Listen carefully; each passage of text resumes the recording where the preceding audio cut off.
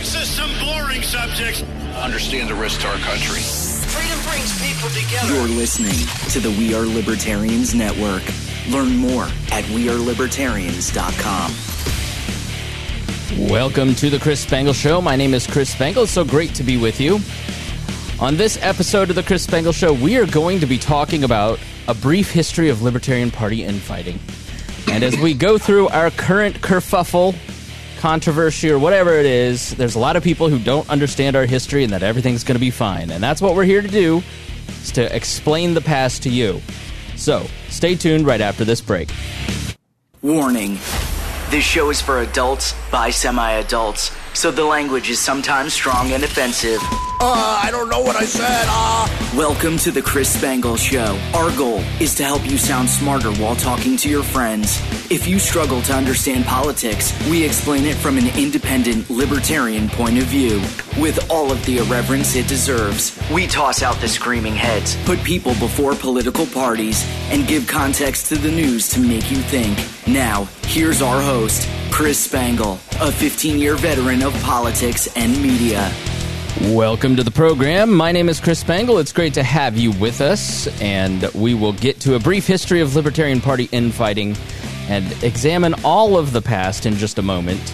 We are back live on Facebook. We have been banned for the past 90 days, so many of you may be seeing us again.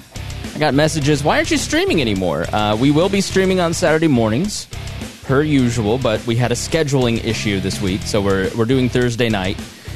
And crushing our podcast, The Boss Hog of Liberty, over there streaming now, I'm sure, and just getting very low ratings compared to ours. So we wish you all the best, Jeremiah and Dakota. Thank you so much, everybody, for joining us. And this entire network, all 13 shows on the We Are Libertarians podcast network, is supported by our patrons. And we want to thank them first and foremost. And if you want to become a Wall Plus member, you can join wallplus.com, W-A-L, joinwallplus.com, and learn about all the great benefits like commercial-free shows. All those new commercials are really annoying, and I know it.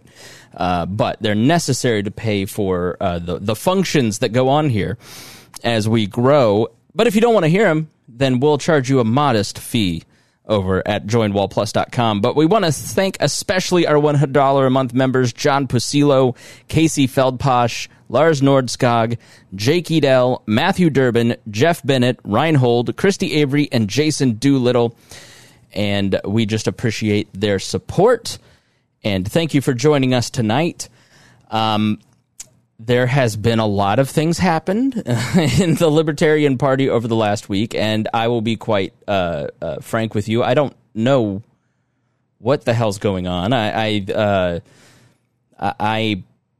think until we get an explanation, which we deserve, from the LNC leadership about what's going on in the Libertarian Party of New Hampshire, you can't really talk in depth about it, because if there's evidence, I sure as heck want to see it, and we didn't get a lot of answers on a national party Zoom call the other night. So I don't want to talk about New Hampshire because we don't know a lot about it, and sometimes when you're in the moment of a thing, it gets really hot. But I do think the concept of infighting in the Libertarian Party is something that needs to be addressed, because I've been around since 2007. I'm not good at math, so I'll just say that's 15 years. And it's just been a constant thing. It's always been there. And I wanted to convene a panel of graybeards, as they're called, and people that I like and respect and know have a long history in the party and can talk in depth about what has happened through the history of the Libertarian Party in terms of infighting. If you don't know what infighting is, there has always been factions. If you have more than 5 people, especially 5 libertarians, you'll have 7 opinions. And so there will always be factions within an organization like the Libertarian Party, the Republican Party, the Democratic Party, your local church. I always joke, not totally without merit, that I learned politics from the hiring and firing of 3 youth pastors when I was in youth group at the United Methodist Church. Politics is just a constant part of life in any organization. And it's no different in the Libertarian Party. And I think people kind of leave their other two parties coming to a utopia where there's no corruption and there's no fighting and everybody gets along and works together. And I'm kind of surprised, right? And I think that that is is a ding sometimes. But what I have learned, especially from Joe and Mark, two of our guests, and Reinhold has filled me in on a lot of the history. I'm meeting Steve face to face and not via email, I think, for the first time tonight. Is that this idea of a messaging fight or a vision fight or an end goal or whatever form it takes has always been there and will always be present. And I've accepted that, right? And so we try to be nice to all the different factions. And that puts me in weird positions. I'm in the Fakertarians group tonight talking to some of these people going, what is happening? What are you talking about? And you just learn over the course of the time in the libertarian movement that a zealot is a zealot and you can't reason with them, and trying to do so is like trying to pet a rabid raccoon in a cage. And so you're better off just trying to find the other people that are willing to be the peacemakers and work with them. Because I don't worry about takeovers and all that stuff, because Mises, let's say they win it all. And once they're in power, they're going to shed all the people that are going to hurt their ability to stay in power. They're going to moderate, and the peacemakers from that faction will find the peacemakers in other factions. And then they will form the establishment, and then 10 years later, some young kids will come in and try to kick them out for not being pure enough. I believe that I have that right, but let's go around the horn and introduce everybody. You all know Reinhold. Reinhold, thanks for being here. Oh, I think I have muted everybody. That is my apology. I'm not professional in any way, shape, or form. Not my Reinhold, how long? Not my fault this time. I demand a public apology for that. If I were counting the years on this panel, how long have you been involved in the Libertarian Party? I have been in the Libertarian Party as an entity since the early to mid 90s. I would say like 92, 93. When I first sent in my little form with my $25 and joined the party, and I've been following it ever since. A little bit hit or miss sometimes because of some personal issues over the past 5-10 years, and Chris, you know about those. But it's still been something that's been important to me. Tell me again how many years that was. I was doing some technical stuff. I'm gonna add it all up here. I would say 25 to 27 years. All right, so we're up to 40 years here on the count. Let's go to my personal attorney, Mark Rutherford. I have not paid him that $1 yet, but if I ever am about to be put in jail, you'll be my first call, Mark. So how long have you been involved in the Libertarian Party, and what positions have you held? Well, it's hard to tell about when you're involved. I was giving money to libertarians in the early 90s and supporting their local races in Indianapolis. Joined the party in 96 and got very involved with the statewide race for Secretary of State in 98, and it's gone uphill or downhill since then. And so I've been state chair of Indiana for 6 years in the early 2000s, served on the Libertarian National Committee during most of that time period, also served as on national vice chair for 2 years, from 2010 to 2012, ran for 2012, lost by 1 vote. I know 1 vote matters. Mark Rutherford, the Godfather. We'll talk about Nick in a minute. And 2012, because that was the takeover I was involved in, which failed by 1 vote. And Mark is the godfather of the pragmatists, not the prags or the Prague Caucus, because the prags today are a lot different than the Indiana prags that were trying to take the party over and professionalize it in 2010s. But Mark is also the man responsible for getting me 2 jobs. The job is the executive director of the Libertarian Party of Indiana from 08 to 12, and then the marketing director for the Advocates for Self-Government. So always indebted to Mark and a great mentor to me. Joe Houtman, how many years have you been involved in the Libertarian Party? What have you run for? What has been your involvement in the LP? Well, if we're going to start by checks, I cut my first check to Dick Randolph, who was the Alaskan candidate for governor in 75. I got active in the party when I called the national headquarters, and Ed Crane, talked to Ed Crane, asked him who was running the Ed Clark petition drive in Indiana in 1979, and he said, "Funny you should ask." So I ended up doing that. I was a young attorney, literally less than a year in practice, And I said, okay, but I'm going to need some help. Who's the state chair? And he goes, again, funny you should ask. So I've also been state chair 3 times, once in the 80s, once in the 90s, and once in the thousands. So whereas Mark tends to put it all together, I'm sort of like the guy they keep on the bench and call in every now and then when needed.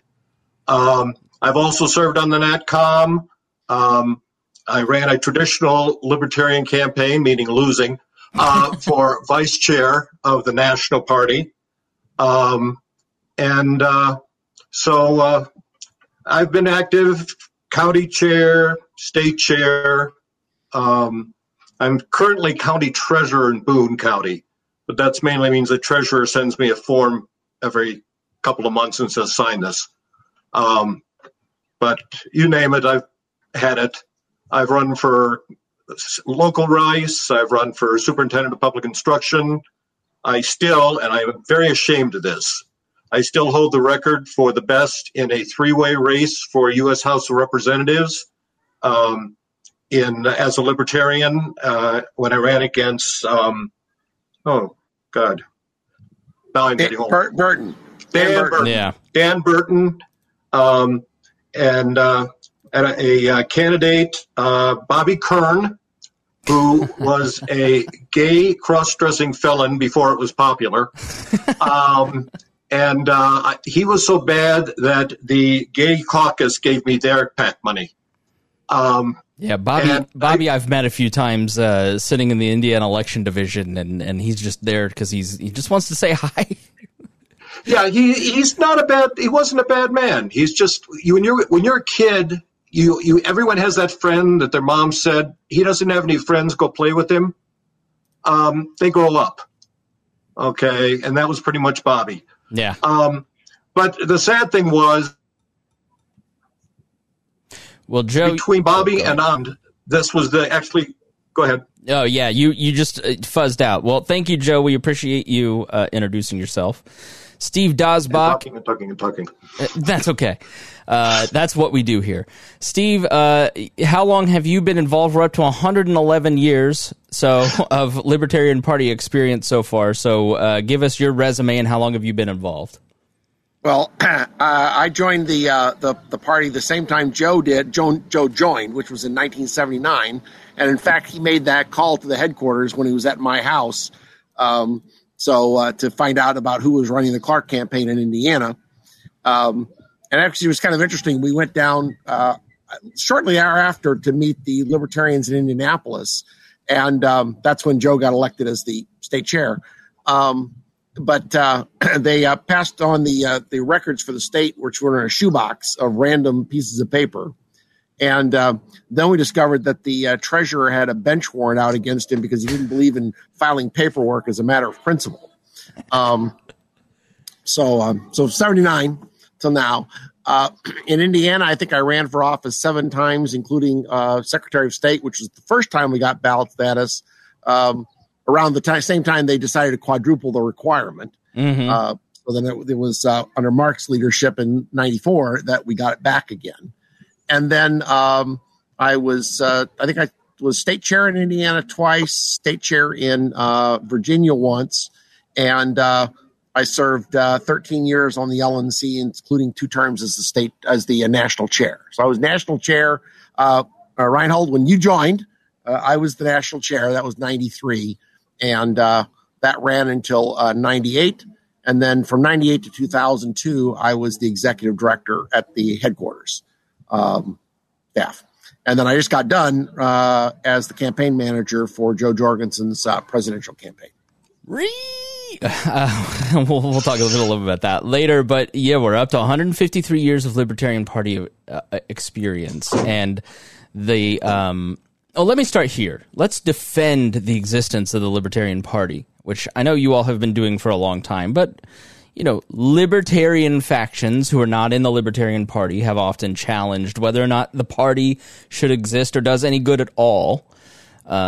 Even I have thought that many times myself. And this comes today from New York Times bestselling author Michael Malice, who is a popular libertarian figure, who wrote an hour and a half before we started the show. I don't know a single person, literally not one, who has been converted to libertarianism by the Libertarian Party. Now, Malice loves to take very funny man, very intelligent, but beating up on the Libertarian Party is a hack joke, and he's better than that. But does the Libertarian Party actually convert people to libertarianism? Defend the Libertarian Party. Let's start with Steve Dasbach. Okay, the Libertarian Party doesn't convert people. Libertarians in the party have that effect. What the Libertarian Party is really best at, and especially if we focus on this, is discovering libertarians, the people that are already out there that believe the same way we do, and they have no idea that there's anybody else out there that agrees with them. I mean, you run into this all the time where somebody would come out and they say, where have you people been all my life? I didn't know anybody else believed these things. I thought I had to be a Democrat or Republican. I didn't know there was another option. It's common when you go to a convention, too, like people who go to a convention, a state or national convention, they go, I finally don't feel strange.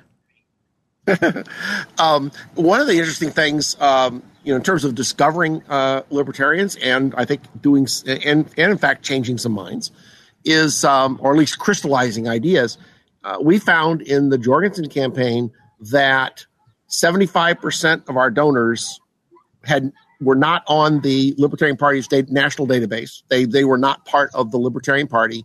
72% of our volunteers had no previous connection with the Libertarian Party. And at the bus tour events that Joe did, they started asking, is anybody here not already a member of the Libertarian Party? So they'd pass out, so they could give them a membership form. And they found, again, it was about 3/4 of the people there were not members of the Libertarian Party. What do you attribute that to? What was your conclusion on that data? Well, polling has indicated that somewhere between 30 to 60 million people hold generally libertarian views. And, the National Party has, 20,000 members? Joe got about 1.8 million votes. So I think a little over 4 million when the second time Gary Johnson ran. So the point is, there are tens of millions of people who hold the same kind of views we do that have no connection with the Libertarian Party. They don't know we exist. And so most of our task is not trying to change people's minds. It's finding the people that already agree with us and getting them active involved so that we can actually get policy changes, get people elected, get policy changes enacted at the state, local, and national level. But, and Steve, you can take this or one of the other two before we move on to the other folks defending the LP. If only 20,000 people are in the LP and there's 90 million libertarians, doesn't that just show that the Libertarian Party is ineffective and not worth your time? No, most of those people don't know they're libertarian. If you ask how many self-identify libertarian, it's much, much, much less than that 30 to 60 million. Most people don't know that there's an alternative out there. What we find is that people, sometimes the Republicans in particular, say, oh, you're taking away our votes. What we find is most people who vote Libertarian, join the Libertarian Party, they weren't former Democrats. They weren't former Republicans. They were former, they're all terrible. They're a former, I don't have a choice here. I want fiscal responsibility and I don't want people locking up my kids for smoking a joint. Where's my party? And I would like to have my kids not being sent over to foreign wars. Well, the Democrats and Republicans don't give you an option in that regard. And so people are frankly very excited when they find out that there actually is a party that holds beliefs that are aligned with theirs. I'm going to step out for just a moment, but Mark Rutherford, defend the Libertarian Party. Should it exist? Does it do any good? Does it even create libertarians? I don't know if it creates libertarians. What I often see is exactly what Steve talks about, is they discover that we exist. There are people like us. They meet more people like us. But I'm going to say that thinking the Libertarian Party is the one creating libertarians, you've got it all backwards. Libertarians gather to do the political lobbying, to do political change, to change policy, to get libertarians elected.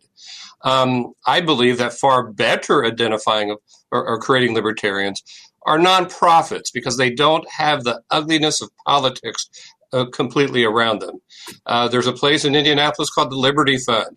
I find awful lot of its academics who do seminars to be very libertarian. They're more likely to find, identify, and to create libertarians. Cato Institute's another group like that. Reason Magazine does a great job. I see the Libertarian Party's job as identifying who those libertarians are, and those that can do politics, like politics, be leaders in politics. Those are the people that we want to gather and try to change things, change policy, that's part of I think what happens with some factionalism is you do have people who think that we should be creating libertarians, and I just don't think that's realistic. That doesn't happen. Now, does it happen? Yes. Where I see that we might create libertarians as a political party is spouses, family members, close friends, etc. But that's because they hang around somebody for a while and they hear about the times they had, and they hear them talk about, I'm involved with the political party, Libertarian Party. That's the time when it is created. But it's not just a general thing that happens. I don't think the Libertarian Party is a good mechanism to do it. In fact, I think it's a horrible mechanism for creating libertarians. It's a wonderful mechanism for gathering self-identified libertarians. Those who figured we're here, show our good candidates. I mean, Indiana, I'm proud to say, has had some really good candidates, and a lot of people keep hanging around them after they run, and they're involved with the Libertarian Party. That's what we do.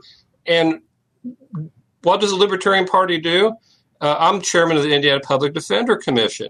It's amazing what we do to keep people, to make sure that the rights of people in a criminal process are respected, are preserved. And why am I there? It's because a Republican governor a long time ago did not want to appoint a Democrat, and the law allows him to appoint a libertarian. He has to do one or the other. So I get appointed, and I've been chairman of it for 15 years. We're gathering statistics that show that we're saving the state money in the criminal justice system because we're helping promote better defense, which means you get better sentences that fit and reduce repeat offenders because they're getting sentences that actually help them and not just put them away or give them something silly that doesn't do any good. Actually, it helps get offenders the help they need. So it's just, this is what you do and how you do it. I'm hearing that having a good personal network of people and being friendly helps you create new libertarians. I don't think that's true. That's not what I've heard on many podcasts.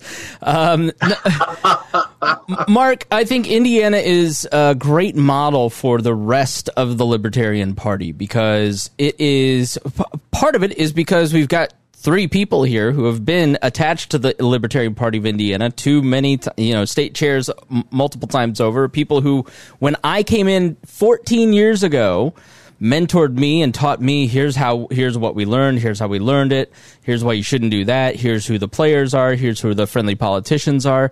That institutional knowledge was important, and it was kept around because the Libertarian Party has the goldfish syndrome. Supposedly goldfish has a new memory every 7 seconds. Every 4 years, most county parties and state parties have a brand new memory. I remember going to a central committee meeting in Indiana in 2016, and you guys were talking about some of the same things we had talked about in 2009. And I went, hey, X, Y, and Z, here's where we blah, blah, blah, blah, blah. And it cut some time down. I think, Joe, you may have been chair, and it kind of helped redirect a little bit because I was there to give the knowledge of my full-time career, those 4 years that I worked for the party. We had many executive directors, me, Brad Kloffenstein, and several others. And that institutional memory is important, but it only sticks around if the egos are set aside and people work towards a common goal and are just working together and kind of set the ideology second and the project first in a lot of ways. And Indiana, so when Don Rainwater has the right message last year in a gubernatorial race, he gets second place in 32 counties and sets a state record for third-party finishes in a three-way gubernatorial race. and it's led to the creation of dozens of new county parties because Rainwater was able to tap into 50 years of continuous state party institutional knowledge and not just 2 years, 3 years, 4 years. Mark, what makes Indiana different compared to other state parties other than some of those things? What do you see in that Indiana model that allows you to get appointed to a state commission? I served on a voting commission in 2009. Like, why? We're in the media consistently. We're in the statewide debates. What is that special sauce that other states could replicate? Well, I think there are probably 2 points. One is I know that Joe and Steve, myself, others have worked hard to keep institutional knowledge around. We don't kick people to the curb when they leave. I'm very, very guilty of giving somebody a 2-year break and then calling them up and saying, "Hey, shouldn't you want to do something now? You've had 2 years to rest." So we're active in doing that and bringing people back and getting them involved. And tons of stories of people who they're raising kids or whatever. And then I've got one couple who said they get active again once their kids graduated from high school. Well, that phone call's about to happen. They quit 18 years ago. They were great. They're about to do that. If they're listening to this program, which I wouldn't be surprised if they are, they better leave town. But that's one of the things that's different. The other thing that I think is most important is that we look for standards and leaders. And Chris, we of course corresponded a little bit earlier this morning, and I was trying to figure out what that is. And I've got to give you credit. You kind of solidified those phrases for me because that is succinct. And I think that's what Indiana does very, very well. We do have high standards. We've had our issues. We've had our divisions. And most of the time, the divisions are not over what it is you're saying, what of the 2 or 3 messages that you will get. It's more practical or pragmatic about it is, are you doing a good job? Are you saying it in a way that's going to reach the voter? Are you picking things that the voters might be ready to hear rather than, I call it, stick in the eye? And when you do that and you start making connections, you start to get things done. The other thing is we show up, we talk to people. Lots of us are at the legislature. A lot of us have friends who are now legislators. That's because we didn't go in there and say, "You're evil." We went in there and said, "Hey, did you think about this? What do you think? What's your position on this?" The approach is totally different than it is in some other areas where it's just like everybody's evil. No, I've got a lot of legislators who need help, and I want to try to put them into a more libertarian direction. And sometimes we succeed. Sometimes we end up getting appointed to commissions. Our state chair, Evan McMahon, is Evan a registered lobbyist? I think he is. No, he doesn't have to be a state chair. Okay. That's an exception. But he has... He did a pretty good example of that, yeah. Yeah, I mean, he found out, basically, that vape shops... Mark, as my attorney, tell me when I'm speaking out of turn and need to edit this on the live stream. But, he was big. He started a vape company. They started cracking down on vape companies. They started cracking down on vape shops. Evan understands and knows that this is what finds out what's happening because he's well connected, knows a lot of state legislators, knows a lot of media members, starts putting 2 and 2 together. And the guy that is about to lose his or did lose his gambling license was basically using state legislators to pass legislation to make it super hard to run a vape shop so they go out of business so he could buy them. So when he got weed legalized, he owned the distribution network. And Evan figured it out and was instrumental in kind of exposing that. And he would never have had that ability had he not had those relationships with legislators. Relationships have been at the core of the Indiana model with people that typically libertarians will find offensive or baby killers or, and you can move those people in different directions. Elastic Giraffe on YouTube says here, the only person I know that LP is converted by is Karen Ann Harlow, and nobody converted her. By herself, she stumbled into the platform Reddit and changed her registration. Sure, I mean, maybe some people like that have stumbled on a website and read the platform, and I skip platform debates because that stuff doesn't matter, which we'll talk about. But it's the people the Libertarian Party is an excuse to gather with like-minded people to work on a project together to achieve a common goal. And the common goal typically is changing a piece of local legislation. Rush County, Indiana, forms a Libertarian Party, shows up with a camera, starts posting county council meetings on YouTube. The county councilors are horrified that they're now exposed and there's daylight. They try to kick them out of the county council meetings. They are allowed to stay in, and they end up canceling a $100 million project in their local county because they showed up to a county and council meeting. So, Joe Hauptman, when I hear from the more radical elements that all is lost, grab your guns, let's join the insurrection, I always ask, what is the name of your county councilor and when was the last time you went to talk to your mayor? And the answer is, why would I ever talk to them? So touch on that, but then talk about your defense of the Libertarian Party. Well, yeah, libertarians who are of that group, I always call them the Rambo libertarians. It really is, they just can't picture the world going on without them. So they have to make sure it goes out in a blaze of glory and they get to be some of the guys doing the shooting. Because the idea of them dying and then 3 days later the world going on just is not acceptable to them. Wait, okay. So this isn't a new phenomenon. This is like been since you've been in the Libertarian Party. The Great Macho Flash. The Great Macho Flash did not initiate in 2019. Oh no, and the shotgun awe has not. I've even had, when talk about professionalizing and to not scare people. I can remember arguing with one state party that they probably should have their media person, the guy who goes and does the press conferences, have teeth. Okay, that's just those little professionalizing issues.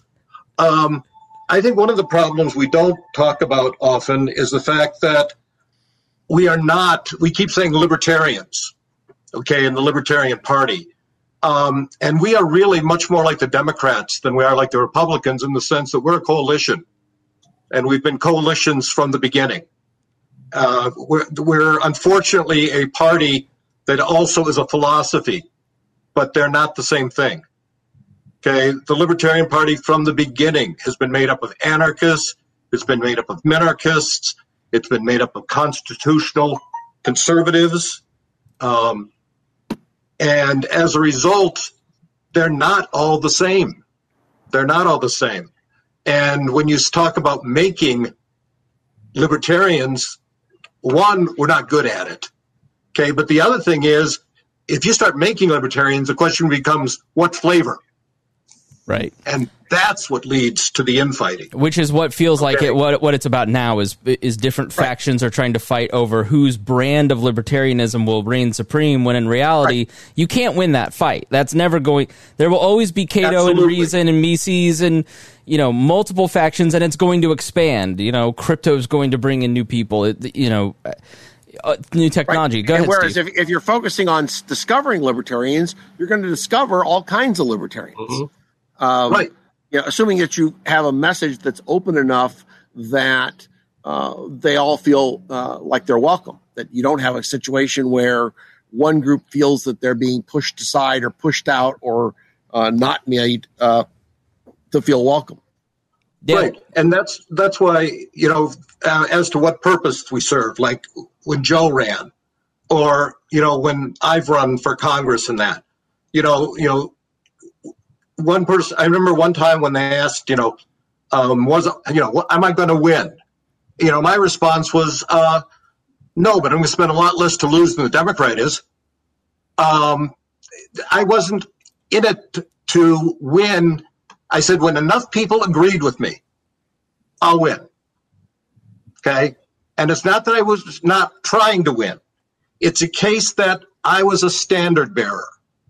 Okay. The top races, in my opinion, and Mark may disagree, the top races in my mind are standard bearers. They're the fool on the hill. Okay, if you know anything about medieval battles, they were the nuts standing there with a flag, waving them, say, hey, anyone who's on our side, this is where we're supposed to be. Okay, and that's what we did. When people talk about Joe brought me in, or Gary Johnson brought me in, or Ron Paul brought me in. Okay, it wasn't because they listened to hours and hours of these candidates and said, yes, that convinced me to be a libertarian. Okay, no, it's because they go, oh, that person's like me. Okay, or they think kind of like me. That's where I belong. And that's the purpose of our candidates. Right. And one of the things that we did when we talked about Don Rainwater earlier on, one of the things that we began doing way back in the 80s was really trying to target. We went out and recruited candidates that we didn't just wait for somebody to say, oh, I want to run for this. Mm-hmm. We looked and said, okay, we need to have a candidate for every congressional race. All right. Who in each district would be a good candidate? Who would be a good standard bearer? If there turns out to be a debate, who could go on to that debate stage and be credible for this? If you're going to have a candidate like running, for example, like for auditor or treasurer or clerk of the Supreme Court, well, they're not going to have any debates. There's not going to be any forums. Who's going to have the right kind of resume to be able to be put forth as a credible candidate? So we went out and recruited people for those races so that when those opportunities arose, you had a credible candidate there able to step in. So when we started getting included in statewide debates, we had candidates that could go on a debate stage and, frankly, in many cases, show up the Democrat and Republicans in terms of showing a credible person to serve in that office. Now, one of the reasons I've been critical of the Mises Caucus from 2017, 2018 on was the takeover messaging. One of the reasons that I think we're at the split that we're at right now is that there wasn't a lot of humility in that. Let me share my experience, and you guys tell me if it resonates from way back. But, when I was executive director from 08 to 12, that was prime Ron Paul Republican territory. And you guys are all just losers, and the Libertarian Party can't win, and we're going to reform the Republican Party from the inside. It just makes more sense. So to have Justin Amash say to me personally, I don't think you can do that. 10 years after he began his journey kind of made me go, all right. But that's frustrating because you should be able to change it from the inside and you can't. And there was a lot of arrogance coming towards libertarians. And then the Ron Paul Republican came to the Libertarian Party and brought that same level of arrogance to it and said, we don't want to learn about what Steve Dosbach or Joe Houtman or Mark Rutherford know. We're going to do it our way. And they're kind of reinventing some of the same mistakes. That's frustrating. And one of their messages is that maybe not you guys, right? But there's just a lot of scared rabbits in the party that don't like that kind of attitude because they're going to lose their positions of power. Can you please describe to me the riches and political power that you have gained over the last 30 years of being in the Libertarian Party that man, you just stand to lose and you're just trying to hold so tightly onto? Don't have the riches. With the Indiana Public Defender Commission, I have a lot of influence. You might say it's power, but look, I'm starting from criminal justice. That's way back in the back in a lot of people's minds. So, so there's not a lot, but I do have influence, and that's nice. But isn't that what and that wouldn't change? And that wouldn't change if right. the different people took over. That's right. Yeah, I really think that's the thing that does bother me the most is this whole notion of any group that comes over and wants to take over. That basically that it's more important that you're part of our little clique than what is best for the party. The Indiana model has always been, we don't care if you're a radical or a pragmatist or Mises Caucus or audacious or anything else. Okay. Are you competent and can you get the job done that you're looking to do? Are you an effective candidate? We recruited effective candidates who were very hardcore, very pragmatic, and everywhere in between. That wasn't what we looked for. We looked for people who could be effective as a candidate. We looked for people who could be effective with organizing a phone bank or organizing precincts or being able to do graphic layout. And again, where their ideological, where they fell on the ideological spectrum didn't really matter. And I think we're seeing that with in the Mises case, where people have been put into positions because they are part of the caucus, and then it turns out they're not doing a very credible job. Whereas if they had been looking more towards who can do a credible job and were open to people who were or were not in their caucus, I think they would be having better long-term results, and it wouldn't be as divisive. The other thing I think we need to recognize that's actually pretty different this time than anything else is the Mises Caucus is a political action committee. It was a political action committee formed by one person, and is raising money to be able to pay his salary, pay other salaries, send people to these races, which is very different than all the other caucuses that we've had. Let me just say this: I personally, I don't like that person, and it's because he's the one I don't like. But when I talk to listeners that are in Mises, I really get along with them great, and really appreciate my conversations with them and get a new perspective of where they're at. And I will say a lot of those people that I talk to are very similar to the Indiana model in that they have a shared goal of electing libertarians.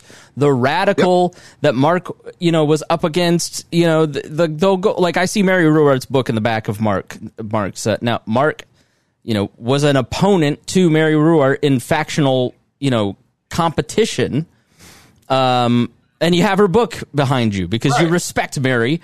But I Mary, run her candidate in the best places I think she should run in a heartbeat. Yeah, and the goal, her goal, and you can go listen to my conversation with her in January because I really respect Mary Ruwart. It's about educating people, and she has a very credible, logical reason for why she thinks that it's about, educating people, and you should just run campaigns to educate. I don't think that fits the moment anymore because when I jumped in 2007, I had to explain what a libertarian was. Culturally, there has been such a big impact by libertarians that that's no longer necessary. And now there is a political advantage to being a libertarian, and the job now is to get name ID for your candidate to win a race. And so Indiana libertarians are focused on ballot access next election cycle and winning the governor's race in 4 years from now. Those two missions, that's it. And if you're in, you're in. A couple of Mises caucus guys come in, I'll come to you next show, and have an attitude. Like, oh, well, Nick worked, Evan McMahon worked for Nick Sarwark, so he's clearly going to F us. And they had believed all the online head trash that had come from people like Michael who want to diminish this brand and diminish people instead of understanding where they're at and working with them. And they came at him with an attitude. And Evan just went, what are you doing? Help them get their table at the convention. Set them up to start an affiliate. Mises has affiliated a county here in Indiana. Worked with them, had conversations with them, talked with them, trained them. And so when Heiss finds out that Evan's chair, we need to get rid of that guy. We need to take him over. He's just a puppet of Sarwark. Those guys stuck up for Evan. and they said that's not what he's about. He's about winning these two races and training people and starting county affiliates, and those goals align with ours. And so what I kind of think with Mises is that once people now are starting to get together in person, people are going to start getting offline, hopefully, and getting off Twitter and off Facebook, because you guys have to realize these Facebook groups are not the Libertarian Party. These Twitter accounts are not the Libertarian Party. When you show up to the convention, or you show up to your local county party, I've been to 4 Libertarian Party county events in the last month. Not one of those people knew what was going on between Mises and all these other people. It's a very online conversation. Steve, I'm sure you did a lot of traveling around the country last year with the Jorgensen campaign. Even in the Libertarian Party, or just the regular people that you met on the trail or that your team met, are they thinking about this argument, or is... Oh, absolutely not. Right. No, absolutely not.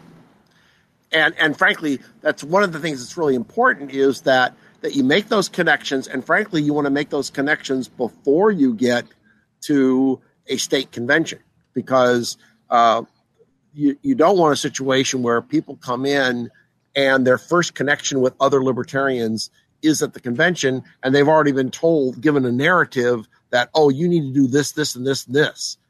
Because this is, again, the example you gave of, the state chair is the puppet of some other person.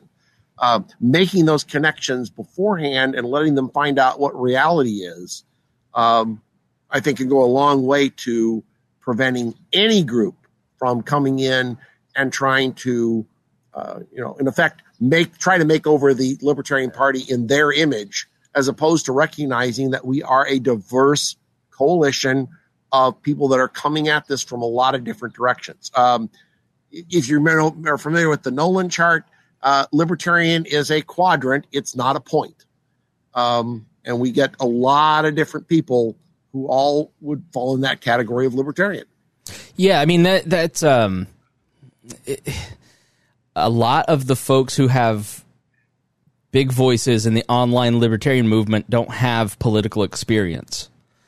And what I've found is that I view things it stems from my political ideology. Human nature's set, and you have a set of factors, of 4 factors of choices in front of you.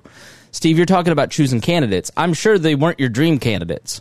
I'm sure if you had drawn on a whiteboard what you wanted in terms, it's like Gary Johnson may have not been your best, dream candidate in 2012, but he was the option you had, right? And so often that's like, once you're on the ground and you're in the job and you're working on things, I think people's perspectives are going to have I would just ask, go to your local Libertarian Party meeting or state chapter, meet some libertarians in person, and I think the reality of what you see is going to be a lot different. Is this an internet thing, Joe? This like disconnection between the official narrative online and what's happening on the grassroots in the parties? I think anytime you get information going through just electronics, you're going to get problems. Even before we had personal media, remember, Steve, I don't know if Mark remembers, but Steve can remember when we just had those like chat lines or whatever they called them. I mean, it got to the point where even the members of the National Committee couldn't stand reading the National Committee chat groups. They were so poisonous. Yeah. Okay. They were absolutely disgusting. Okay. Yeah, LPUS, LPUS, it was called. Mm-hmm. Okay. For a reason. Horrible. It absolutely was terrible. No, the point I wanted to make earlier when you were talking about Mary, for instance, I backed Mary at the 73 convention, 83 convention as the compromise candidate. The problem is what people don't realize. You're talking about the groups that can do the job better now, making libertarians like Cato. Mm-hmm. Most people don't realize Cato is nothing more than the losing faction of the 83 convention. Really? Okay. Yes. I mean, literally, they are the coctopus that lost, left, and the Ed Crane became the head of Cato. And the Coke money is what started. Yeah, and they were the people that ran the 1980 campaign, Ed Clark, which was the first time that we went over 1%, close to 1 million votes, and that was and David Koch was the vice presidential candidate for the sole purpose of the fact that it would allow him to pump several $1 million into the campaign and buy TV ads.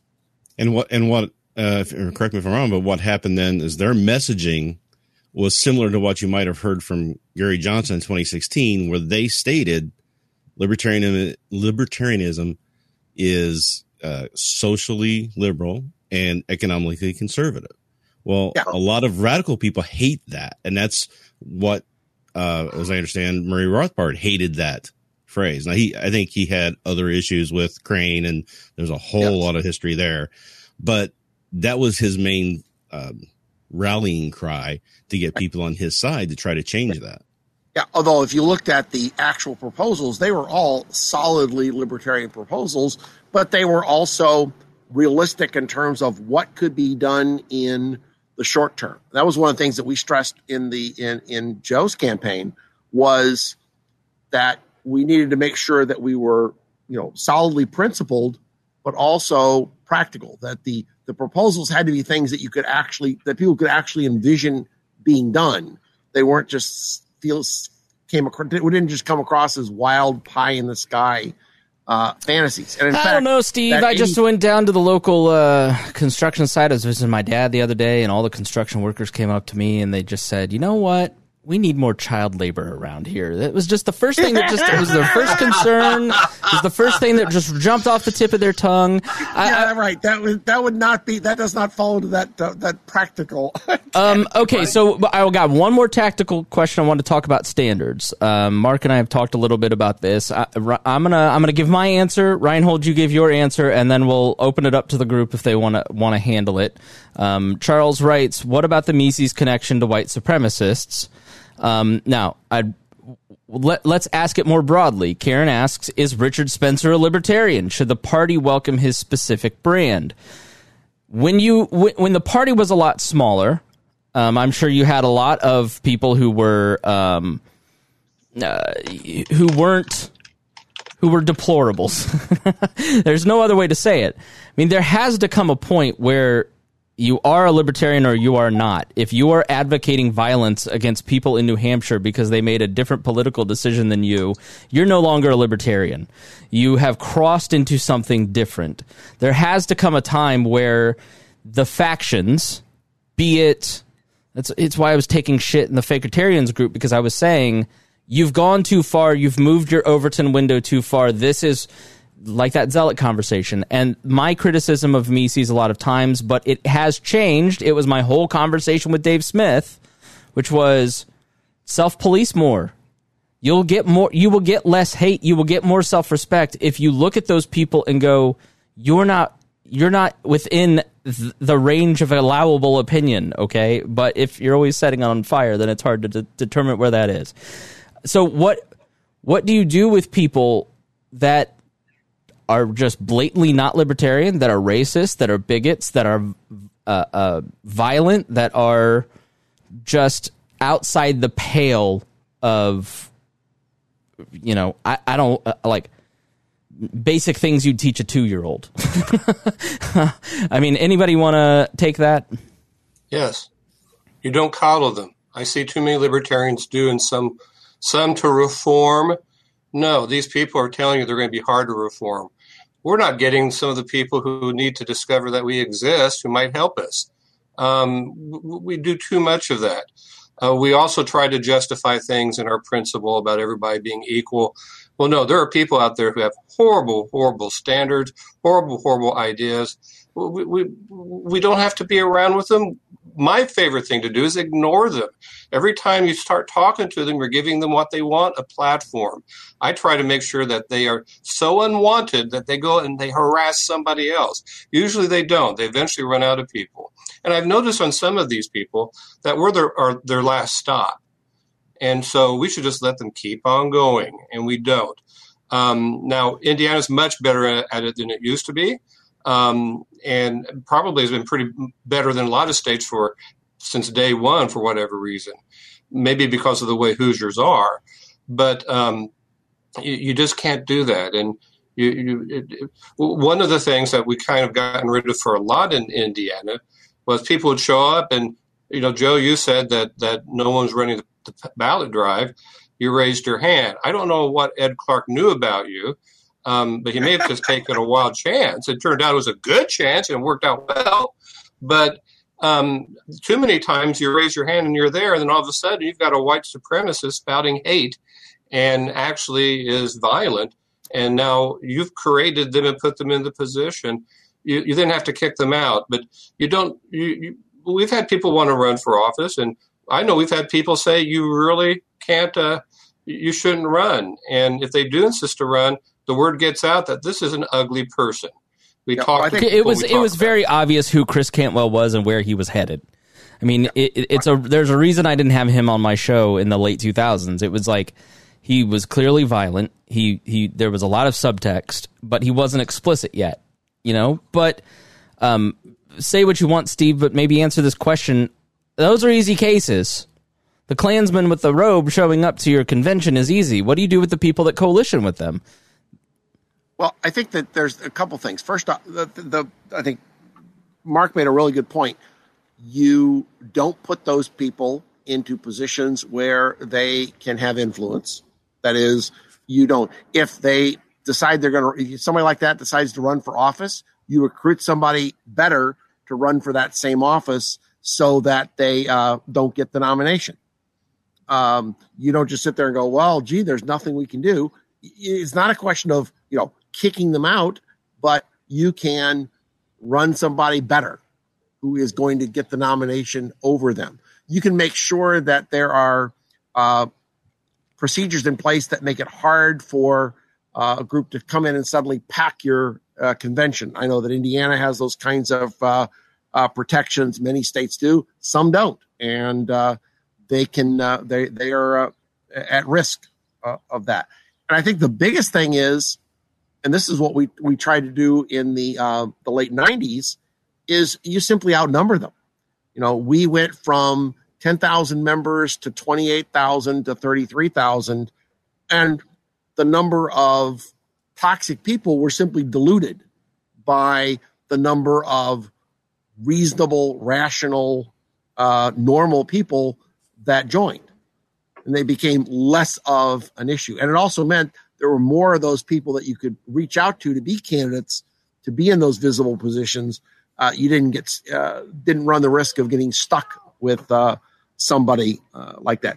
And the last thing is, I think that you need to be very explicit and visible about what the party stands for, so that there's a clear contrast with those ideas. So you make it clear that the party is opposed to racism. It opposes bigotry.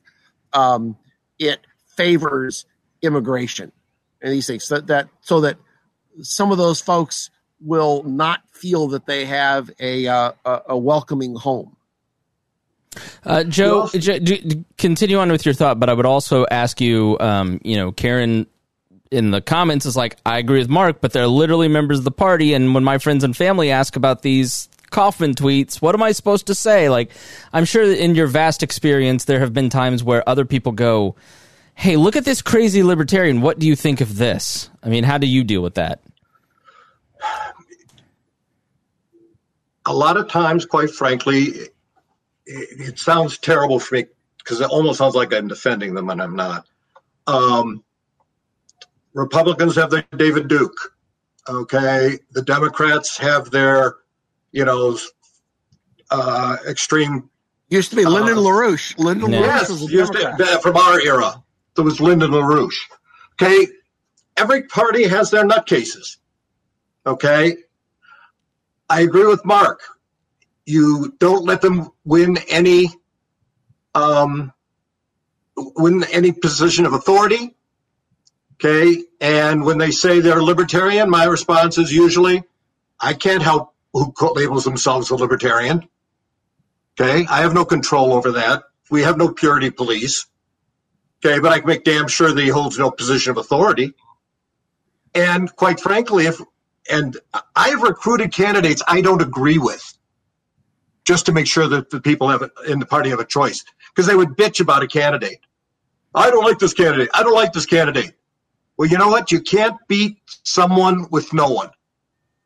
Okay. And if you don't like them, then you have a responsibility not just to sit there and bitch. Okay. You have a responsibility to go find someone better. Okay. We've had to do that many times. Okay. And in Indiana, at least we always have NOTA. And we're not afraid to let NOTA win. Okay.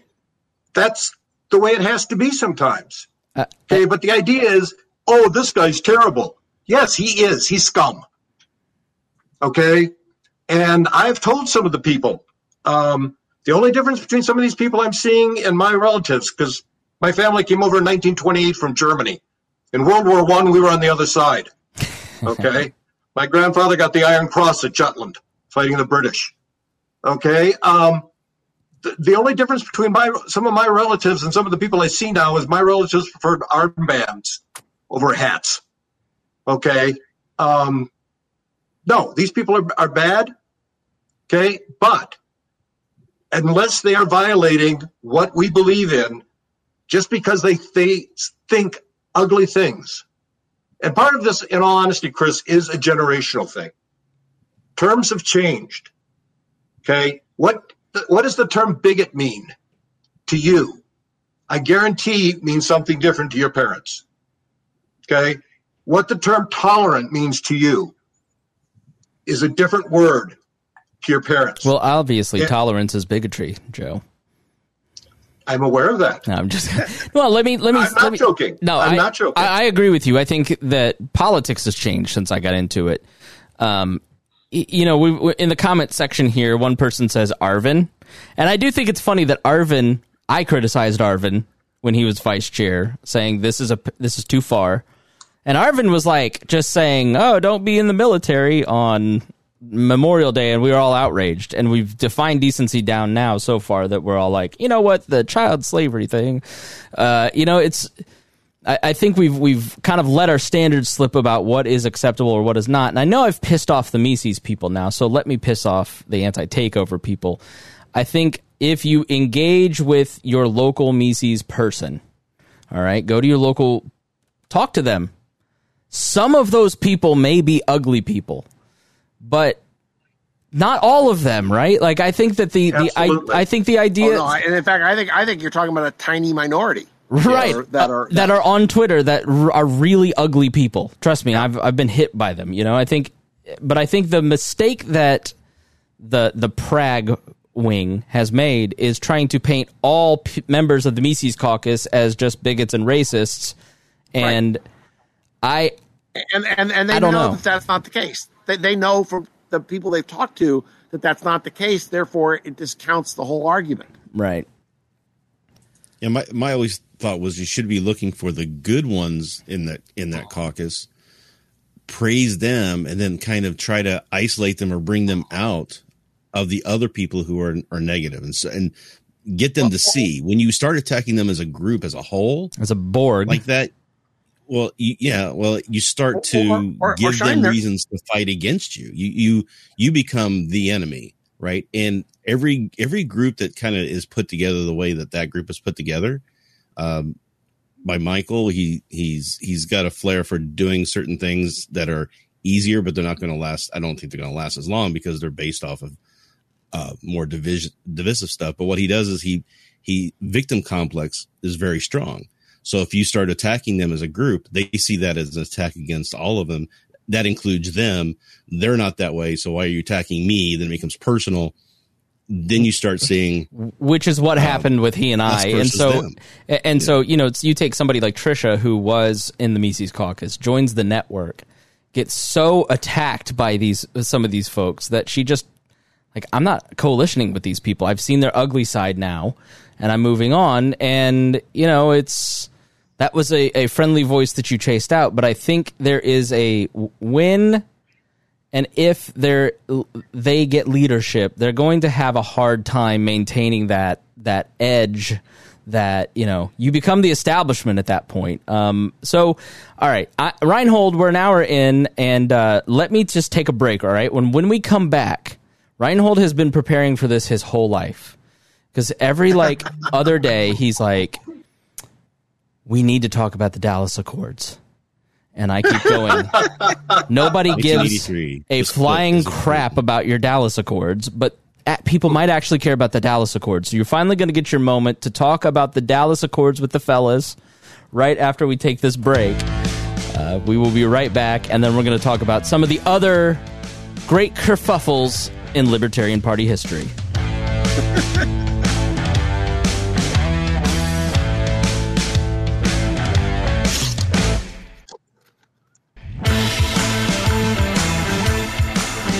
Welcome back to the Chris Spangle Show. It is so great to have you here.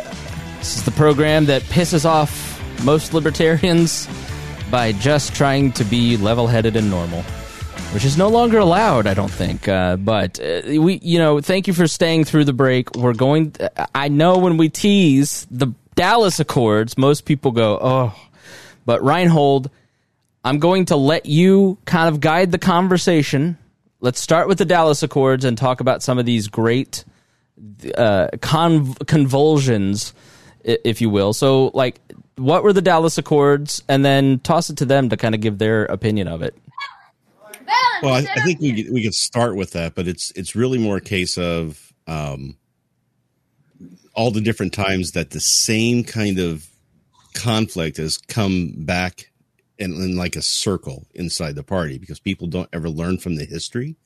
So they just keep repeating the same thing over and over again. But the Dallas Accords, I think, was a good start, because that was where a lot of factionalization was starting to happen, and they came together and came up with an accords that we weren't going to require anarchists or non-anarchists to be what libertarianism is. It all right, let's break it down. Like, was it the very beginning of the party, and it was like, are we going to be pragmatic and work with local governments, or are we going to light buildings on fire? Joe, jump in. You look like you know what the... No, I understand. This is actually even before my time. Okay, so the dinosaurs were still roaming. But what it is, as I understand it, if you look at the statement of principle, you will note that it says government where it exists. Okay? In other words, it does not acknowledge that government should exist. Okay? It just acknowledges that government may exist. The anarchists didn't want at any point for us to say that we were going to let government exist. Okay? And yet the minarchists, one, accepted government, and two, they knew you couldn't sell anything, a political party that didn't believe in government. So the key is you had to say government where it existed, as opposed to just saying government shall. So is this like the whole route is the end game is basically the whole split that sets up Rothbard versus Crane, Mises versus Prags, Rutherford versus the world? Right. We have no interest at that. Even at that time, there was very little interest in what was actually occurring. Okay. We were fighting over how many private roads we could build on the head of a pin. Okay. Wasn't there like a moon thing in the statement of principles or something, like some moon base plank? Oh, when I was on the platform committee, the three things that we were arguing about were the Moon Treaty, whether or not we should just repudiate the national debt, just say screw it, we're not going to pay anybody back. Okay, and whether or not we were just going to give the country back to the Indians, or we're going to pay them for it. Right. So that was the platform I got to deal with. Yeah, the biggest thing was the sort of the agreement from everybody that the fundamental of the Dallas Accord is that the party is not going to take a position on how much government, if any, is the ideal. What we agree on is that it's a whole lot less than what we have now. That is, essentially, we agree on a direction, and we agree to disagree on how far in that direction we want to go. And essentially, if you think about where we are, it's meaningless to even talk about it. We're so far from that point that, after we get rid of all the things that we all agree on that government shouldn't be doing, then we can have a discussion about the things that are left. In fact, we have to get rid of a half a century of government growth to get back to the point that they were at when they were having that discussion. Yeah. I always kind of described it as like we have this big boat that's going one direction, and the left and the right are both steering it right down over ready to go off the cliff, right off the edge of the world. And we're as libertarians trying to wrestle control back to get that boat turned back around. And what we're doing is we're doing like the Three Stooges, grabbing each other to fight who's going to be the one to help turn the boat around. Meanwhile, the boat's still going right off the cliff. Mark, coalitioning is a choice. You have to coalition with somebody. You have to choose to coalition with them. There are points, does it seem like that tacit agreement to coalition between minarchist and anarchist has frayed to a point that is broken permanently? Are we looking at two parties, or do you think that this can be brought back together? Chris, I couldn't hear anything of what you said. Something went wrong. Okay, can you hear me now? I can now. Okay, so the coalitioning is a choice, and anarchists and minarchists in the beginning chose to coalition together because what were their options?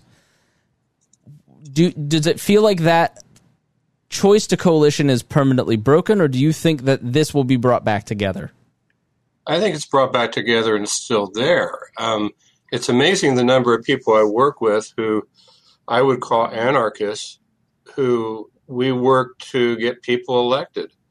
They're looking to change things. They're looking to get it in a more direction where maybe someday that it will be less government, and for their children or children's children, there might be some resemblance of anarchy here and there in the good sense, not the bad name that was given to it. And I'm not going to name anybody, but several of them they admit it. That's who they are. But then we're working on a political campaign on a candidate that's not 100% their cup of tea, not mine either. But we like the candidate, and we think the candidate, if elected, would do a good job and help both of us achieve our goals.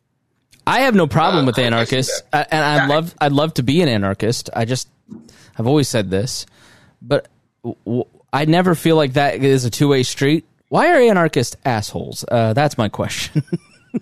Well, not all of them are. He's a reformed anarchist. I think it's more like Reinhold is a reformed anarchist and a present asshole. Go ahead, Reinhold. They'll never go away. And I think the fights have been worse than they are now. Really? We've gone through worse times than this. And again, the thing that when we get united is when we get the times we've been really well united. For example, in '83, the party was actually very united going into that convention until the consensus candidate dropped out a week before the convention, and then the two factions each got behind their own person. But there was a candidate that both the Crane and Koch forces and the Rothbard forces all agreed with. There was Gene Burns, who was a radio host at the time. Mm-hmm. He was very effective as a communicator, very persuasive, and his analogy was the freedom train. And it's going in the direction we can get on, and you can get off when it gets to a point where you feel comfortable. But we all unite together because we all want to go in the same general direction. And so everybody was united there. They broke apart when he dropped out.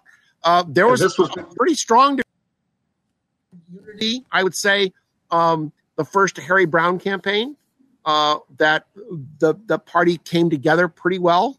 There was, he had broad support from both the pragmatic and radical wings, and we see that when we talk about direction, and we see that when we talk about being effective in our communication, being professional.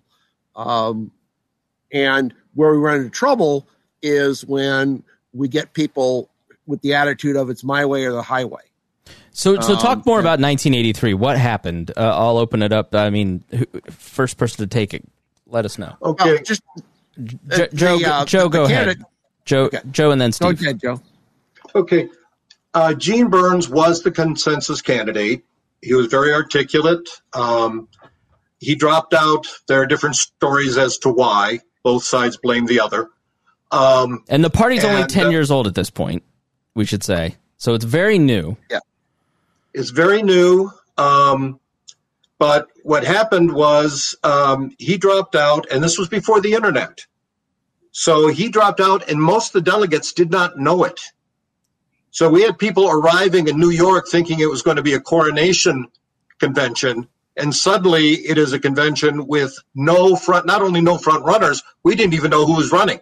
We literally had people walking around the hotel room and, hotel hallway saying, I'm in search of a candidate. Okay. They literally had no idea who was running. And it was a convention where when everything fell apart, you had people literally buying delegates off the street in New York City. Okay. Paying their convention to come in off. Okay. Let's just say things were a lot looser in those days. We had at least one delegate sitting from Canada in Indiana.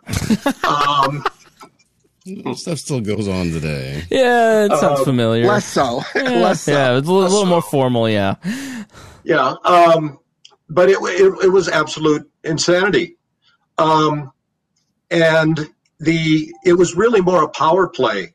And it was all about fighting the octopus, the coctopus, is really what it was. Go ahead, Steve. I was going to say, I think what you ended up breaking up into the one group which had the Koch Crane group that had the experience, the expertise, sort of the professionalism and the money and the fundraising, but the person they were running, somebody who was a professor from Georgetown who had, I think, just recently joined the party, had no real history, and was not particularly articulate he tended to be long-winded professor type. And then on the other side, you had David Berglund, who had been the VP candidate in 76, knew the philosophy, knew how to explain the ideas. Not a particularly good speaker to large groups, but very good one-on-one. But essentially had no money. Some local activists were his base of support. And what a lot of people were weighing between is, okay, do you want to have a candidate that we're pretty sure knows the philosophy and isn't going to make any major screw-ups, but has no money and no campaign team? Or do we want somebody with the campaign team and money, but we're not quite sure what we're going to get on when he's doing an interview? And Mary was also in the middle of that. Right. And Mary was the sort of the placeholder for those of us that really weren't sure which of these two options was the least, the better of the two options. Right. So what ended up happening? I mean, and where does Rothbard fit in all this? Well, Joe, you should tell the little story about the Cougarans. Okay. The story was that they kept having votes, and in those days it wasn't a 5%. It was basically every vote they dropped the bottom candidate, and there are some other just names in there. So we had gone through a couple of rounds, and they opened it up to the top two to give a speech. Mary could have given a speech, but we couldn't get her out of the bathroom. She was basically in there hiding. What? Why? It was not her finest hour. Oh, okay. All right. We'll move on. We'll move on. Okay. Okay. And Ravenel was his name, right, Steve? Yeah, Earl Ravenel. Earl Ravenel gave one of the most condescending speeches I have ever heard in my life. It was typical East Coast elite. Stop playing around. If you people are serious, you're going to stop this bickering and you're just going to nominate me. Okay. Otherwise, otherwise you're just playing. And I, at that time, was on the, shall we say, the Koch team. And I went up to David Koch and I said, your guy just shot us in the foot. I said, there's absolutely zero way, okay, that he's going to get the nomination now. Okay. I said, even if you think they're peons, you don't tell them they're peons before they cast their vote. And I'm sure you've seen people, I'm trying to get where you can see it, play with quarters. Have you ever seen people like have a stack of quarters and just playing with them in their hands? Yeah. Players with chips.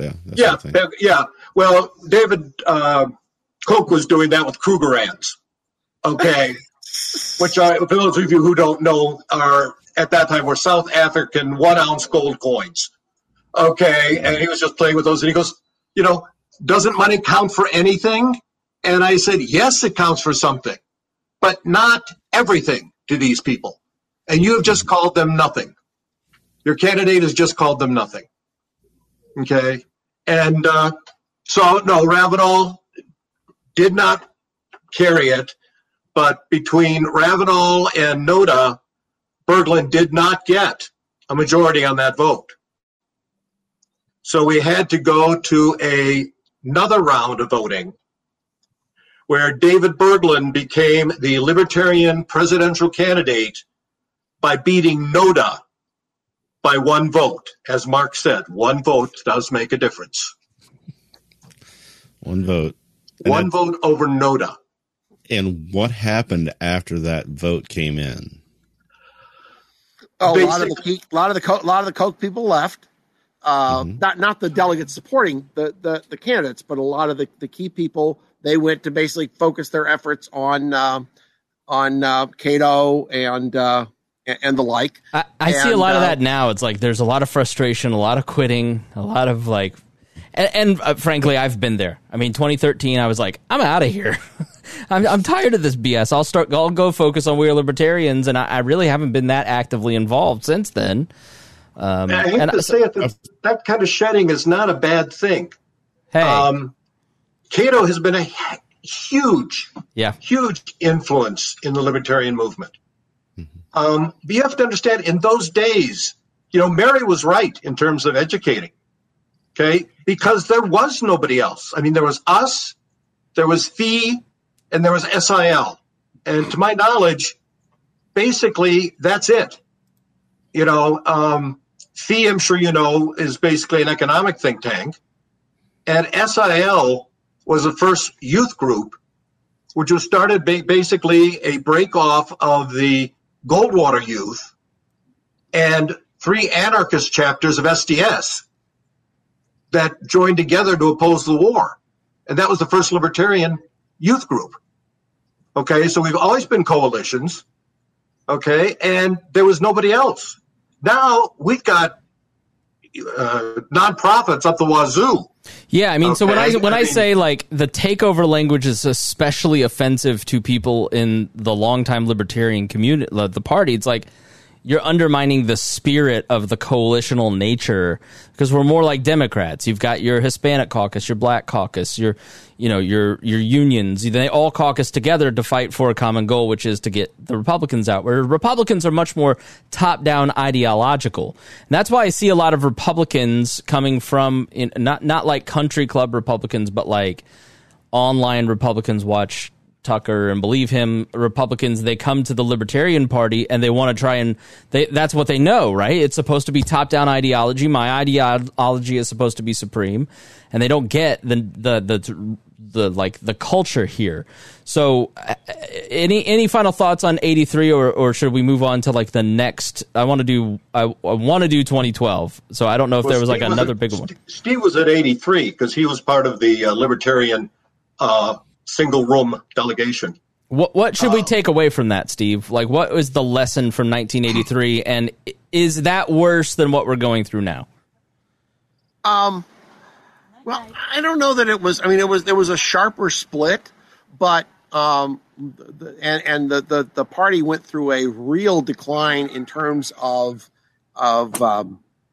fundraising, and there was a membership decline. It took at least probably about 4 years for that to really finish bottoming out and coming back up again.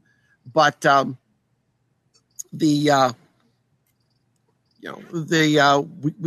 next time around, the candidate who ended up winning the nomination was Ron Paul in 87, and so that was. Again, that he had the backing of, it was interesting, he had the backing of Rothbard and some of those folks, which was kind of interesting because he was obviously a pretty radical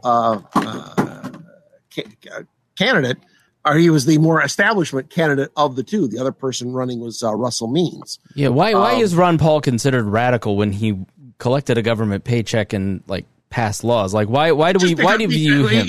He was he sort of wasn't afraid to say the drug war was bad, or the currency was the Fed was corrupt. There's was that things that people were blunt. Right. Like I know when I got in like in 2008, and like nobody would talk about weed. Like don't talk about weed. That's what our opponents hang us with. So nobody talked about weed. Like there was a lot of message sensitivity in the late 2000s, which I think was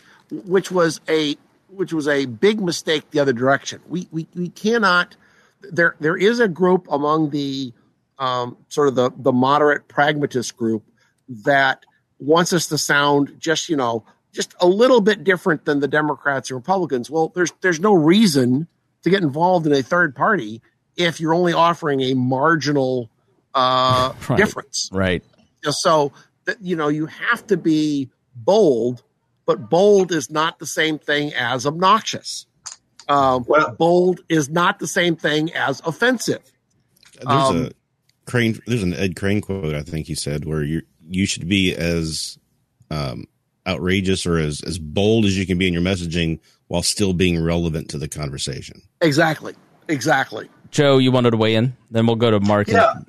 Well, two things on it. One, I hate to disagree with Steve, but as the time has gone on, the Republicans and Democrats have gotten so absurd in their marketing. Yeah. Okay. I would argue that the radical is, quite frankly, being rational. Okay. And being central. I would argue right now that one of the problems we have that the Mises Caucus has, in my opinion, okay, and it all comes from Ron Paul, is too many people just view us as an adjunct of the right. Right. We are not a right-wing party. Absolutely okay? not. Really? We are not. Okay? And before Ron Paul, we never were. Now, yeah, we focused more on economics because in the 70s, that was the issue. Okay? You people are worried about the inflation might go up. Okay? Back in the 70s, a lot of us didn't buy houses because mortgage rates were 21%. Mm-hmm. Okay? You can get gas. It was not a good time. So as a result, yeah, in those days, we focused on economics. Okay? But right now, the Republicans sure as hell aren't small government economics. The Democrats aren't small government economics. Okay? What the people are most interested in right now are, quite frankly, keeping their kids alive and keeping them out of jail. Okay? And that's where we can get in. Yeah. And we can sound reasonable. Yeah. So let's talk about 2012, because I don't want to be here all night, and I'm sure our guests don't either, and we probably all have to go to the bathroom. And if anybody needs a bathroom break, let me know. So, Mark, you listening to Dazbach there at the end, talking about... Well, so I'll title this section "The Prag Takeover," the pragmatist takeover, which we didn't even call ourselves that. You got labeled with the cabal. Right. You and Wayne Allen Root had run as vice president in 2008, and then in 2010 sought the chairmanship. That just infuriated. I guess we can't talk about your race for chair and losing by one vote. Thanks, Nick. Without talking about Wayne Allen Root and Angela Keaton and some of the stuff that kind of happened leading up to that, and Bob Barr. You're coming off of, we've talked about, all right, well, we've got this radio show host and he's libertarian, and we've got Mary Ruart running, and we've got Dave Berglund, all these people, and they're fairly kind of homegrown people. But then you start in the 90s, you start getting, you have Harry Brown and that period. I wish we had more time. We'll have to have you guys back to talk about some of these campaigns maybe. But you get Bob Barr. And Bob Barr was an extremely divisive figure because Bob Barr had prosecuted Clinton for, and then had to resign because his own affairs work came out in impeachment. He had authored DOMA, the Defense of Marriage Act. He had, he was a Christian conservative Republican and then became a libertarian and mea culpa and joins the LNC. So I don't know if you're the person to talk about kind of the Barr years and what led up, but I think we kind of need to take 4 minutes to talk about the LNC fights over Barr, Angela Keaton and Wayne Allen Root before we can kind of get to your race. Would you like to take that question? Well, sure, I'll take that question. I'm a lawyer. So, boys, buckle up. We're not getting an answer. Yeah, you won't get an answer. The Barr and Root were perceived as coming from being Republicans, probably is the best way to describe it. I got to know Wayne real well. I got to know Bob real well, and it was called the cabal, but it's my Prague sensibilities that I accept all types of stripes from the Libertarian Party as long as they can communicate well, they're not mean, they don't alienate people, they can move us forward, and they can do what they say they can do and are competent in certain things. Yeah, that Prague label basically, but yeah, because we all kind of went, well, we're just more pragmatic. And so then it developed the Pragmatic Caucus, and the Prags today, in my opinion, are not the same as the Indiana, Ohio, Region 3, pragmatist of the 2000s. But, yeah, I mean, that's kind of the development of that word. So when we use it, we're not necessarily using it in the same way. No, we're not using it in the same way, not at all. But they were divisive because of their backgrounds, where they came from. Wayne Root was a good communicator who sometimes, well, not sometimes, too often stepped over the edge and made people mad. So there was a lot of trying to get him not to do that. But he couldn't help himself, and that was too bad. So that was a flaw that he had, in my opinion. And that alienated a lot of people. And it also especially got very, very worried people who are more philosophical. And they look to see to educate through the party, which I don't think really works, but they think it was really, really important and got them all up in arms about it. And people like Angela Keaton, Angela Keaton and I talked, and we had an awful lot in common. She was surprised when we started talking one day and found out we had a lot in common. But she's with antiwar.com and great anti-war activist. And so she was she kicked off the LNC? What I don't think so. I don't recollect that, but a lot of people have had instances with the LNC. I think she just quit. I think she didn't like it. Thought she could be effective elsewhere, and she was probably right with antiwar.com. So we had criminal justice commonalities and stuff, but we had a big fight between those type of forces, and there are a lot of people who want to be more bold with the more radical. I don't like the term radical because I believe in it. But the more messaging that's more kind of not stick in the eye, but more edgy on that, especially on social issues and anti-war, etc. So that's kind of what I was leading up to. The way I would put that, Mark, is that we were looking at who is the best target market and how do we market to those people. And a lot of the opposition was going, I want more people involved like me. That's exactly right. And the people that were new people being reached out to and coming into our what should be a bigger base was it scared them, and it was diluting what they were doing, I think. I'm not going to be critical of them because some of them are still friends, and I still do stuff with them, and we work together on them. But I think there was a big fear that they're being overcome or overtaken, and that wasn't the whole idea. The whole idea, which with Root and Barr, was more visible national speakers, more visibly nationally. Very good. Barr was better communicator, not going over the edge when he ran, in my opinion, than Root did as vice president, and then when he ran for chair. So that's kind of the background really quickly about those two, and it's very important because that was still in the air in 2012, and I was very much associated with Root. And Root was still involved with my campaign, and he was involved seeking an at-large seat on the Libertarian National Committee. So he was very much in play, and those people were still very, very worried about what we were doing. And I was looking, and Chris, you played a huge role in my campaign. You were a big leader in my campaign. Thank you. And did an incredible amount of work. I hope that you don't. No. Stop. Go on. No, but I mean, I'm just kidding. No. Stop. Go on. Stop.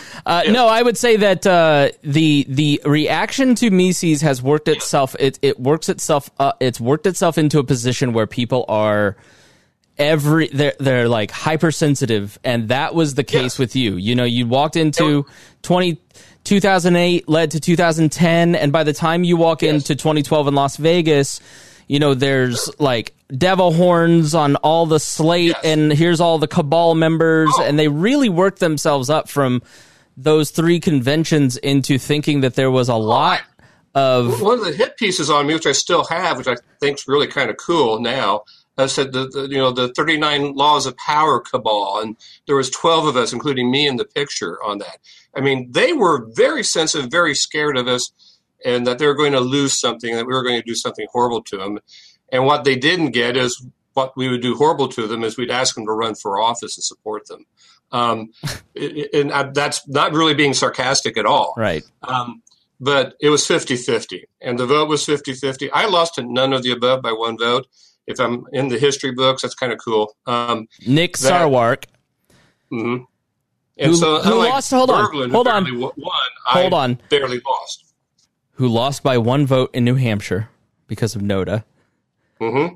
Nominates from the floor none of the above because you were running against Mark Hinkle, and I still have the button. You know, it was so contentious that Mark Hinkle's buttons were "Don't vote for Mark Hinkle." Who were the other candidates that you were running again in 2012? I don't remember now because it really was between Hinkle and me, and Hinkle represented the half of the LNC and half of the party, and I represented the other half, and it was a battle. Yeah. And wasn't he the incumbent? Wasn't Mark the incumbent? Yes, Mark was the incumbent. Mark was chair. Did Jeff Neal win? When was Jeff Neal chair?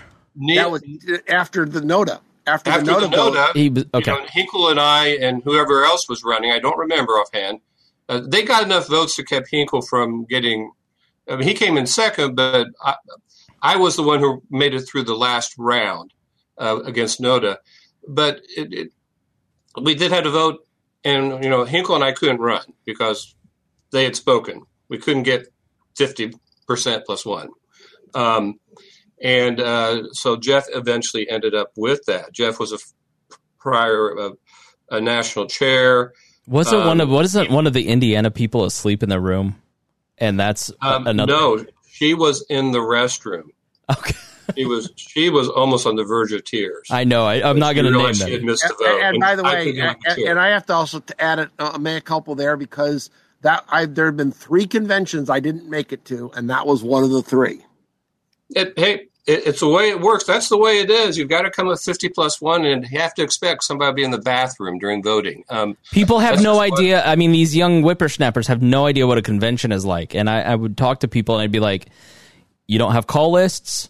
You don't know. You don't have identified where people are at. You're going to show up. A third of the conventions are going to be undecided people. Like you need to be on the ball on some of this stuff. I guess the reality is going into Reno that apparently a lot of you have to give credit to the Mises Caucus for driving out a lot of new people. When you have 400 or 500 people show up in Pennsylvania to go to another state's convention, not cool that you tried to vote, but cool that you all showed up and went. Like that's great. And the good thing, Mark, because I think the difference and maybe you can talk about the difference in vision between the old LNC and the people who had been there a long time and had their view of how it ought to operate and ballot access, and then your view of electing people and that kind of different, fresh vision and why that felt threatening.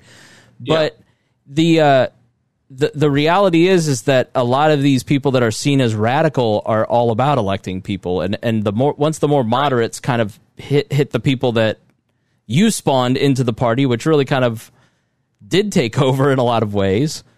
The party is the most news. I've ever seen it about electing people all in so many different areas about electing libertarians. I've seen a dramatic cultural shift. And so I'm pretty bullish about the LP in the long term, but we're going to have these. We're going to have more of these. I'm glad you mentioned ballot access because that was a big thing in 2012. I thought the party was too much emphasis on just ballot access, and ballot access, I think, is very, very important, but it was a step to also elect people, and we were doing ballot access fairly well. And so we should now be working to try to get more people elected and run them and have a support system that would allow for that. The standards being more professionalism, more communicating to do that. There are people who are great at ballot access and have done it well. And I thought it was time to keep that going well, and let's move on and let's start electing some local people. All right. Anything else you want to say about 2012? Do anybody else want to weigh in? The only thing I'll add is that it was I had supported Bob Barr in 2008. I thought he had a really good Paul on the road to Damascus story in terms of changing his view on the drug war, which sadly, after he was nominated, he just sort of ran a very bland campaign, trying to not say anything offensive. And, frankly, if he had focused on some of those things where he had changed his view, it would have been more newsworthy. He would have gotten more attention and more votes. Rain Allen Root, I did not trust. He struck me as a slick used car salesman. Despite the fact that I normally try to support the choice of the presidential candidate, I could not support Mr. Root in 2008, and look where he's at now. I mean, I learned a valuable lesson from him in that you can't be a commentator and a party functionary at the same time. That was an important lesson for me, and it drove him to quit because he was bansheed out. But he was driven. He was driven out. He was 100% driven out. Yeah, but he was on the verge of being where he needed to be. But then he made the decision that everybody's a bunch of jerks, and quite frankly. And he went away. And it's like, well, yeah, to you they have been. So I see why you're leaving. Okay, so my final question to you guys is that are we existing in a libertarian party that is an anemic party that is missing so much strength because we drive so many people out due to infighting? How are we to think about infighting in the Libertarian Party and that close? I mean, at this point now, I don't care that much. Like, I'll vote Libertarian. I'll go to meetings. I'll tell people it's a great investment of your time to get to know other Libertarians. But it sucks sometimes. And I don't know how to tell people, like, it's hard for me to say, go join the Libertarian Party when you may get a lot of shit and it's not worth it sometimes. What do you say to me or to the people who think like me and don't want to get driven out by the infighting? I think first off, go ahead, Steve. I was just going to say, first off, the impetus comes to the leadership in each of the state affiliates to create a culture that doesn't have that occurring, which, again, Indiana has done as good a job as any other affiliate that I've seen in terms of having that more inclusive culture. And the second is if we're more focused on bringing in new people, then there is going to be less opportunity to focus on driving people away. And that's where I think that's the real criticism that I have of where the party's been at over the last, frankly, 20 years, is that we have not been putting enough emphasis in terms of reaching out to those 30 to 60 million people that are out there that already agree with us, and they're out there. Why aren't we reaching out to them? Again, we just had in our state, in South Carolina, where I live now, there were a little over 4,000 people that voted for Joe Jorgensen. 600 people in the state pulled a straight. In our county, 4,000 in our county voted for Joe. 600 in our county pulled a straight Libertarian ticket, and I'm going to miss the county meeting this weekend while we're on vacation. But the question I posed to them was, how do we reach those people? That's more people in one county than we have active in the entire state. They're there. We just have to find them. Yeah, I think Well, Nick has apologized for not always living up to this. The solution to what's the phrase? The solution to infighting is dilution, something along those lines. And I still exactly believe right. that. I still think that the goal is to recruit new people. In any business and any organization, you have to be recruiting. I mean, my job as an executive director for 4 years was recruiting candidates, recruiting county affiliates, recruiting new volunteers, recruiting new Facebook followers, it's recruiting, and you have to be hyper focused on that. And that's where the advocates for self-government excelled. And their outreach tools, and that's why we keep the spirit of Marshall Fritz alive here. Definitely, if you've enjoyed this episode, go listen to my episode with Ken Bassan, a personal history of the libertarian movement with Ken Bassan, and learn more about positive messaging, because I think you guys are right in that if you focus on what you don't like about the other people in your party, you don't win.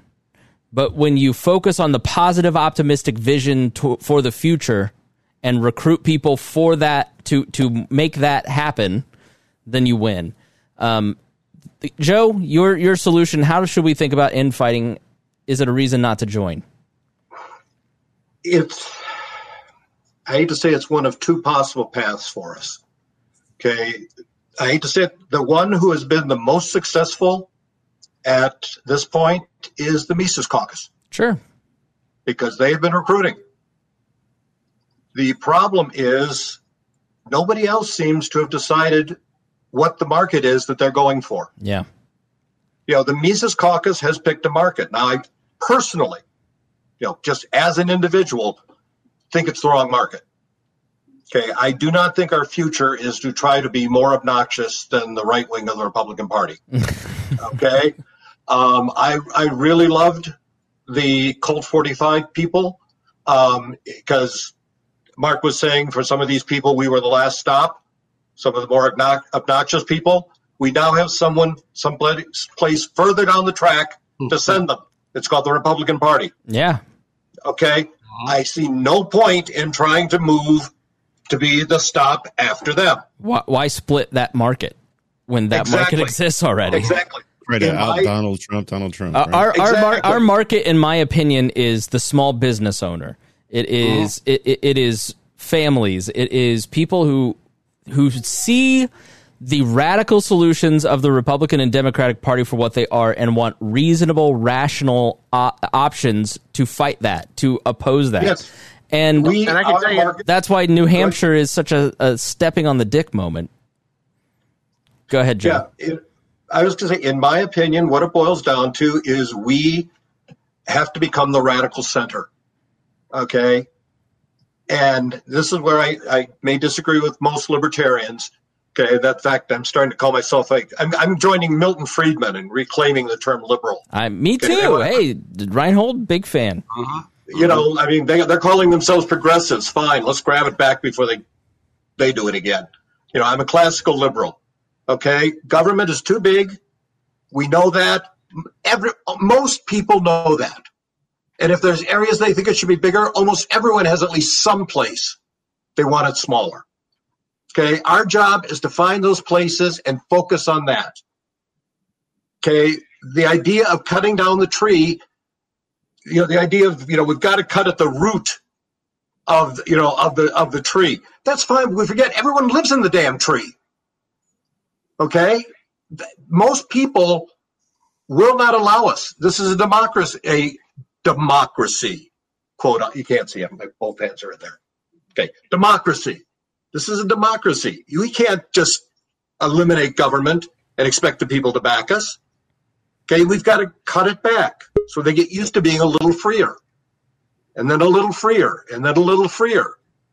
And eventually they'll go, this seems to be working.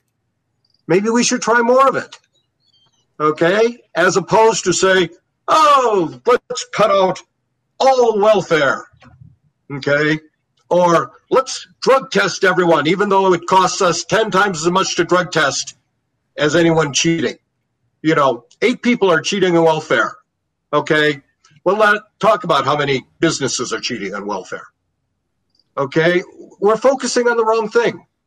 We're going for people who are using our words to screw other people. in my opinion. Okay. But then again, I'm one of those rare people. I've actually become more, quote, liberal and compassionate in my old age. I'm inviting people on my lawn instead of kicking them off. Steve, did I give you? I'm blanking here. Did you get a chance? I think Mark's the last one to go, or go ahead. No. I think I disappeared there. Okay. So I don't know if what was the question we're addressing here? Just give your final inspirational speech to the people. Well, I think one thing we found in during the Jorgensen campaign, and we found it the 4 years before in Gary Johnson's campaign, is the group that was most interested in the Libertarian candidate were independents under the age of 40. It's not former Democrats. It's not Republicans. It's the people that look at both parties and say, I don't have a home there. And those are the people we should be concentrating on, because that's the future. Mark? Well, we need to get more people involved. As you know, I like small business people for lots of reasons, including being one myself. But I think we need to also work to not drag people into the inner workings of the party. Number one, candidates are more important. They're more fun. The infighting can happen in campaigns, but it's over with in November. We should work for some of us who do well, who like it, who don't mind the politics. As a lawyer, all lawyers have to have a tough skin because you have judges telling you that you're wrong all the time. So we drag them in too early into that process. Let me give you an example of last night. There was 3 of us from the Rainwater campaign. We had bourbon out in the backyard in a great weather. We sat down, and probably 10% of our discussion was about libertarianism, and the 90% was everything else. Well, guess what? That was fun. And we've developed our connections, make them deeper. One was a guy who we just recruited a year ago, who's another attorney in town, very capable, doing a lot of good stuff already. But we're not dragging him we're not saying go to the state convention. In fact, we're not even suggesting stuff like that until we know him well enough to know that he might actually like it. If he doesn't like it, then we don't want him there. We don't want to turn him off because he's doing a great job elsewhere. We need to be more careful about that, focus on the candidates. In the Republican and national parties, Democrat parties, their insiders aren't as well known publicly as the candidates are. And so the infighting is kind of more in-house. And it's like you said, Chris, you go to 4 county parties, no one knows what the infighting is on national. Probably the way it should be, except for those people who have the experience and have gotten involved in those levels. And it's their job to deal with the infighting because it's going to happen. We're human beings. And then just say to everybody, calm down, don't worry about this. Mm-hmm. I mean, that the idea that because you show up consistently, you are in the right place or doing the right thing is wrong. Mm-hmm. And I think this is a committed volunteer, but what have they achieved? Like, I think now that we have reached a level culturally, we have reached that, there's 33% of the public is independent now.